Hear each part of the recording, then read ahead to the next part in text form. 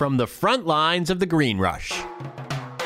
This is Green Entrepreneur, where business owners talk about how they found success in cannabis and how you can too.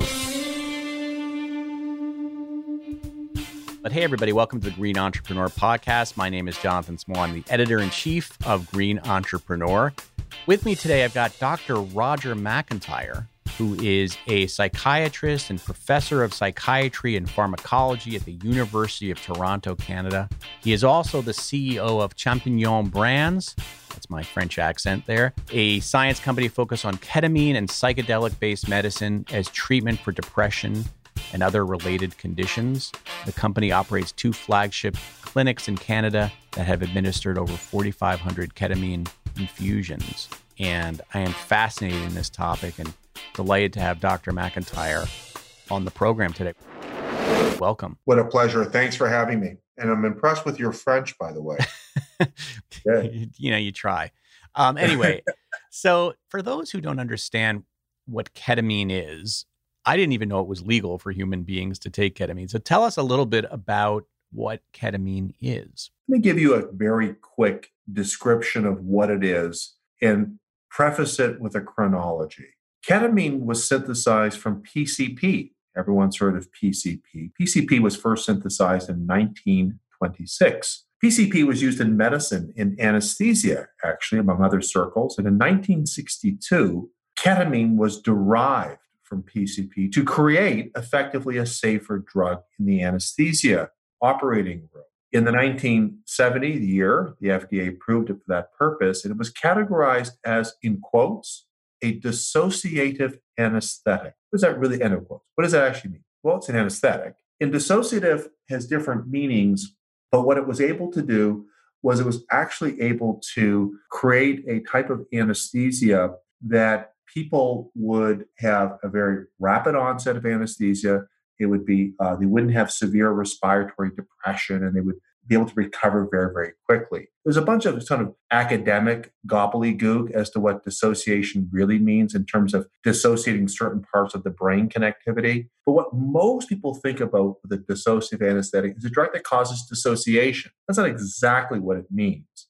But dissociation simply means that your perceptions are altered to some extent of yourself, your body, your external world. Now, ketamine became a drug used outside of medicine for recreational purpose to people's peril, in other words, to the risk. It became a drug of abuse, so-called Special K, and people abused it. And it still is abused in some parts of the world more than others. And only about, maybe 2 decades ago, to be precise, 2000, the very first study appeared that was randomized and controlled. It was a rigorous study showing that it worked as an antidepressant. So now when we talk about ketamine, I think about what I call the 4 A's. You ready for this one? The 4 A's. It's an anesthetic. It's also an antidepressant. What are the other 2 A's? It's an analgesic. That is, it's a pain reliever. People take it for pain relief. And finally, it's an anti-inflammatory. And that's something that we are very interested in more of the academic area. But my takeaway message is it has a very interesting history, interesting pharmacology, and has broad medical application. So now you administer this ketamine to your patients in sort of a microdose format. Tell me about how that works. Well, let's discuss what microdose means. Microdose, when someone says the word microdose, that's a metric. Well, when someone says to me, how long is a piece of string? I have to answer, well, it depends. What's the metric? And so microdosing is a relative construct. We typically hear microdosing used in the psychedelic area. And typically what microdosing has meant, it's meant that a dose that doesn't cause any kind of immediate psychoactive effects. In other words, a lot of people will take a very low dose of psilocybin, which is the active moiety in magic mushrooms, but they don't experience any kind of trip, for example. That's a very common definition of what microdosing means. We don't use that language in ketamine. What we typically call it is sub-anesthetic dosing. Again, ketamine's an anesthetic. And the dose that we use as an antidepressant is a dose that's considerably lower than what would be used for anesthesia. People are awake, they're oriented, they're talking with our staff as they're getting the treatment. That wouldn't be typically the case when you're going for surgery, not typically. So we call it sub-anesthetic dosing, but you do have a psychological effect most patients report perceiving things around them a little differently, maybe just a little orientation's a little off. Some lines may look maybe less sharp. Sometimes they even have more other experiences, like so almost Zen-like experiences, or even type of, that sort of more empathic experiences, or very subjective kind of feelings of connectedness, things of that nature. But we don't typically call it microdosing. We typically call that subanesthetic. In other words, the dose that we're giving is much lower than anesthesia, but it still is psychologically relevant.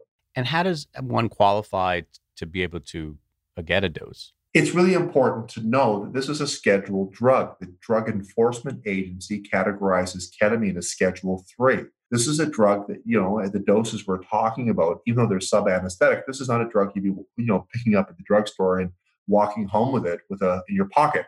This has to be given under strict medical supervision. It has to be given for people who have a diagnosed medical problem like major depressive disorder, by people who have the appropriate credentials to safely administer this, which usually means nursing staff, in some cases anesthesia staff, in some cases psychiatric staff, but people who are credentialed to give you this type of treatment, which really translates into English that they have the credentials to provide cardiac support or even respiratory support in case there's any problems. The dosing that we give is low. It's called subanesthetic. We rarely get into any problems with it.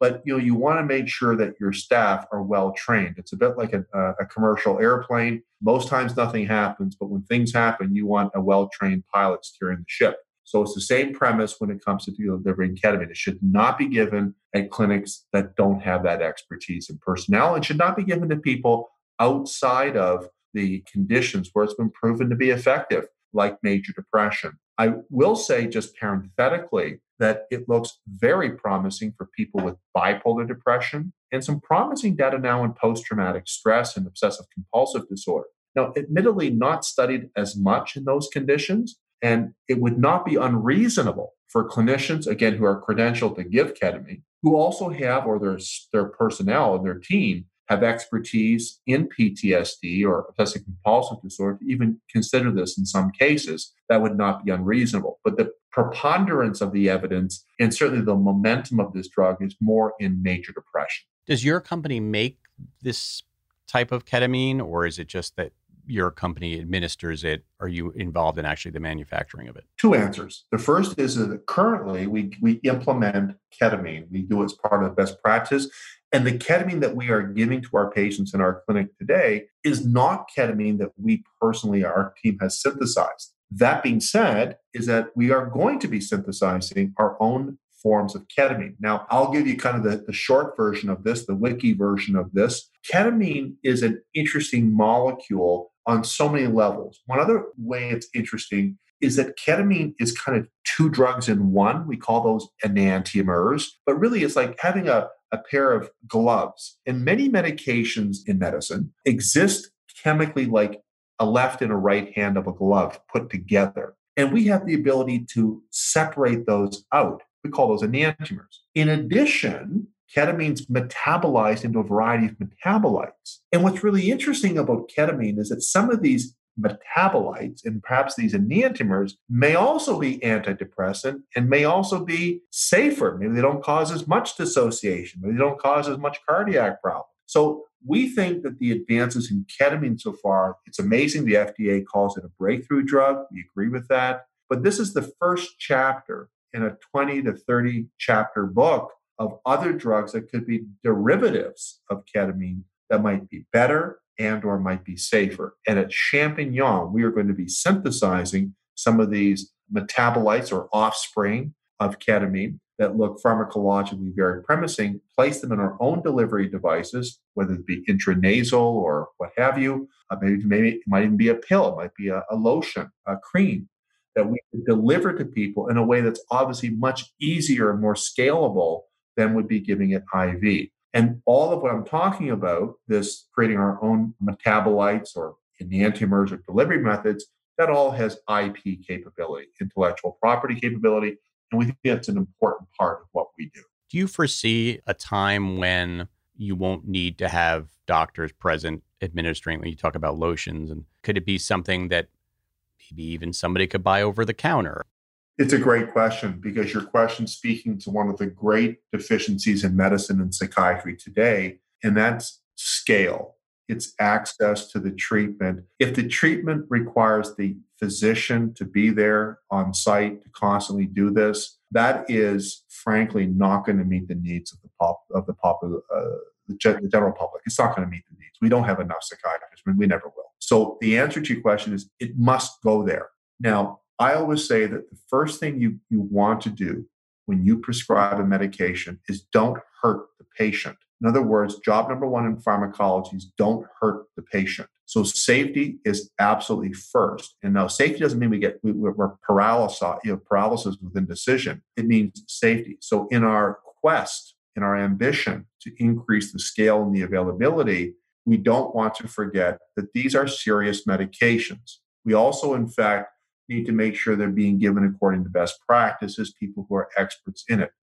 But all that being said, absolutely, for us, in fact, to have the impact on the unmet need of the general population, we have to get this to a point where it can be delivered safely and effectively by non-physicians. And I think I think anyone in population health would have to agree with that. We just have to increase the scale. So that is what we're involved in. We're going to be looking at these different formulations that could be applied. Now, there's a related question, but I want to address it, sort of the elephant in the room. Am I saying that eventually we'll get to the point where people will just pop into the drugstore and pick up a couple of ketamines and run home with it? I don't think it's going to be quite like that. I think, in fact, that there will still be a need for oversight. This is a scheduled drug. But as you know, with scheduled drugs, it depends on the concentration that's in the actual pill or cream or what have you. So there could be, and of course the science has to prove this, the possibility that we could give ketamine in much, much lower doses once people have gotten well. So imagine you have a migraine, horrific migraine headache. You go to the emergency room, you get a treatment, they get rid of your migraine, but to keep your migraines from coming back, you can maybe take a low dose of something that just keeps it at bay. That's a similar model we're thinking about for depression. It may be required to go to that medical center to abort this thing, but to get rid of it. But then, in fact, once you're well, perhaps, in fact, we can transition you to a less intensive delivery method, and perhaps even with less of a dose, maybe, don't know that would obviate the need, in other words, bypass the need to have intensive medical personnel. That has cost implications, it has access implications, it has scale implications. So you've worked with other psychedelic-based medicine. Have you done some work with cannabis? No, I was approached to do work with cannabis, and I was reluctant to do work with cannabis. I didn't do any work with cannabis because the evidence for cannabis did not provide a reason to believe. I've always said that it's easier to believe what's believable. And there was really nothing that was believable that cannabis would help people with depression. Just to be clear, my area of expertise is in mood disorders. I don't have expertise in pain or in HIV or cancer or epilepsy, things of that nature. And I'm told by colleagues that the cannabis has certain roles there, and I'll just defer to their expertise. But my area, my wheelhouse is in depression. To be perfectly blunt, cannabis has really been highly problematic in that population. It worsens depression. It worsens the performance of antidepressants. It causes terrible cognitive impairment and increases the risk of developing psychosis. So that doesn't add up to a very good proposition. Now, you know that cannabis is comprised, depends on the cannabis, of hundreds of different chemicals. And I think there's a different conversation when we get into things like CBD, cannabidiol, purified and pharmacologic grade. And I think there is a testable hypothesis, not a recommendation, but a testable hypothesis that CBD perhaps could have some therapeutic effects in certain aspects of depression. But I would never recommend it to a patient. I don't think it's been proven safe or effective. But there's a testable hypothesis. But recreational cannabis, definitely not. I would be a strong proponent of don't do it. Right. As far as other psychedelics that you do work with, though, that have been shown to help with depression, what have you worked with? Well, the other one I work with is psilocybin, which is the active moiety in magic mushrooms. And psilocybin is what we call, it's a prodrug. All of what that means in our business is that psilocybin in and of itself is inert. It doesn't have any effect. Your body converts it to an active substance called psilocin. And psilocin is a well-known psychedelic. And of course, people who know the mushroom literature know that. And we did a study last year. We started a study last year with that. And I would just say at this point in time, and that was with another company, by the way, just for full disclosure, but I will say at this point in time, we just don't know. We just at this point do not have sufficient empirical evidence that psilocybin is safe or that it's effective in major depression. So it is a testable hypothesis that it is, but we don't know that. But have you personally tried the microdosing of ketamine? Have you, you've prescribed it, obviously, you find it effective? Yeah. No. I'm a psychiatrist and I'm a pharmacologist, and I'm happy to be on the record that I'm very frightened of taking medication. How's that?